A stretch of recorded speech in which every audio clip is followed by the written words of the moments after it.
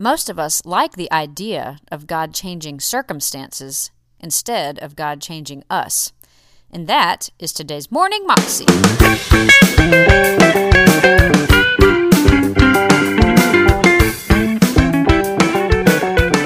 Welcome to the Morning Moxie Show. I am your host, Alicia Sharp, and today we have part one of a three-part message by Steven Furtick, and he's talking to us about breakthrough and getting your breakthrough, basically, and how breakthrough happens. And, you know, a lot of times we wait for God to just come, wait for the right situation, wait for everything all the stars to align and everything just to be perfect for us to really believe. You know, God, we want God to change our circumstances instead of believing God and really stepping out in faith and doing what God has called us to do. It's like we don't want God to necessarily change us, but we want God to change our circumstances. And I know I've been guilty of that many times. Yes, I mean, I want to change, but I also want my circumstances to change. But God is way more concerned about us changing to be more in His likeness. Here's Pastor Steven. Well, there was a man who found himself in the same situation, and he was in the right place at the right time, because unbeknownst to him, when he left his house that day, Jesus was passing by the pool at Bethesda. The scripture reads in John chapter 5, verse 1, sometime later, Jesus went up to Jerusalem for one of the Jewish festivals. It doesn't specify which festival, yet Jesus makes a detour, verse 2, near the sheep gate, because there's a pool near the sheep gate, which in Aramaic is called Bethesda. And so there is a meeting within the meeting. In other words, there is a purpose for Jesus' visit to Jerusalem, yet within the purpose of the festival that he is visiting, he stops by to see about one specific person. The scripture further details that this pool was surrounded by 5 covered colonnades, and here, everybody say here. Here. Say it again, say here. Here. Here. Here, just marking it off. Here, a great number of disabled people used to lie. The blind, the lame, the paralyzed, the gossips, the addicted, the cynical. If I kept going, I could hit you. But I'll be nice and move on to verse 5. I will have you notice that we're going straight from verse 3 to verse 5, because in most modern translations, there is no verse 4. And maybe I'll explain that to you in a moment. But all you need to know for right now is one was there who had been an invalid for 38 years. And when Jesus saw him lying there and learned that he'd been in this condition for a long time, he said, well, there's no use in me bothering with him. I might as well find somebody else. Huh?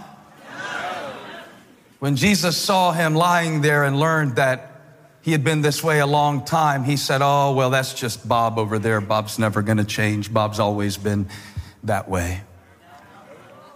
Oh, see, when Jesus walked by, he looked for the worst situation and went straight up to it. And sometimes when we come to church, we think that God can only deal with the presentable parts of our life. But breakthrough happens when you're willing to expose that place. That place. And so Jesus walks right up to that guy, that place, that person, that situation. And he asked a question that on the surface seems obvious, but when he learned of his condition, he asked him, do you want to get well? Do you want to get well? And I want to stop there and preach for a moment on this subject, where breakthrough begins. Where breakthrough begins. Touch somebody, say, this is the place. And now is the time where breakthrough can begin. You know what's weird to me, and I've never gotten used to this, and I've been a pastor for over 10 years now. Thank you so much. It's really nothing. But it is weird to me how people will come to church frequently and have absolutely no desire or intention to change anything about their life based on what they experience. It reminds me of the days of yore. The town was Moncks Corner, South Carolina. The fitness facility was the YMCA. And I noticed one guy in the gym named Rush. Rush was big and strong, probably on steroids. There was another guy there. I won't say his name. Since it's Moncks Corner, let's call him Bubba. And Bubba might be watching online, so we'll change his name. But Bubba was at the YMCA every day. Like every day he was there when I got there. He was there when I left. But Bubba did not have the physique indicative of the fact that he spent the majority of his waking free hours at the YMCA. And one day I asked Rush about Bubba. I said, Rush, I noticed Bubba doesn't look like you. Bubba's been here longer than you, and he leaves after you, and he doesn't look like you. And Rush said to me, Bubba doesn't come to lift. Bubba comes to walk around and see who he can talk to on the treadmill. Bubba comes to check out girls in the aerobics class. Bubba's a creeper. Bubba don't want no gains. Reminded me when I went to Buck. Buck was going to train me, and this was years ago, and I met with Buck to train me because he was a trainer, and I said, now you need to know before I come to the training appointment, I said, there are certain exercises I do and certain exercises I don't do. I don't run. I don't jog. I don't do any sort of cardio. I don't believe in that. I don't do legs. I remember he just nodded. Okay. I don't do pull-ups. I don't mind dips.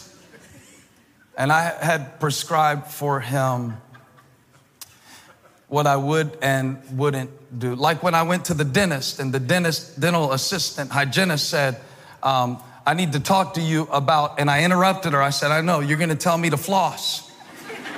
But let me tell you what I've told every dental hygienist before you and anyone that comes after you. You can give me the floss with the little Spider-Man on the floss pack, but I do not floss.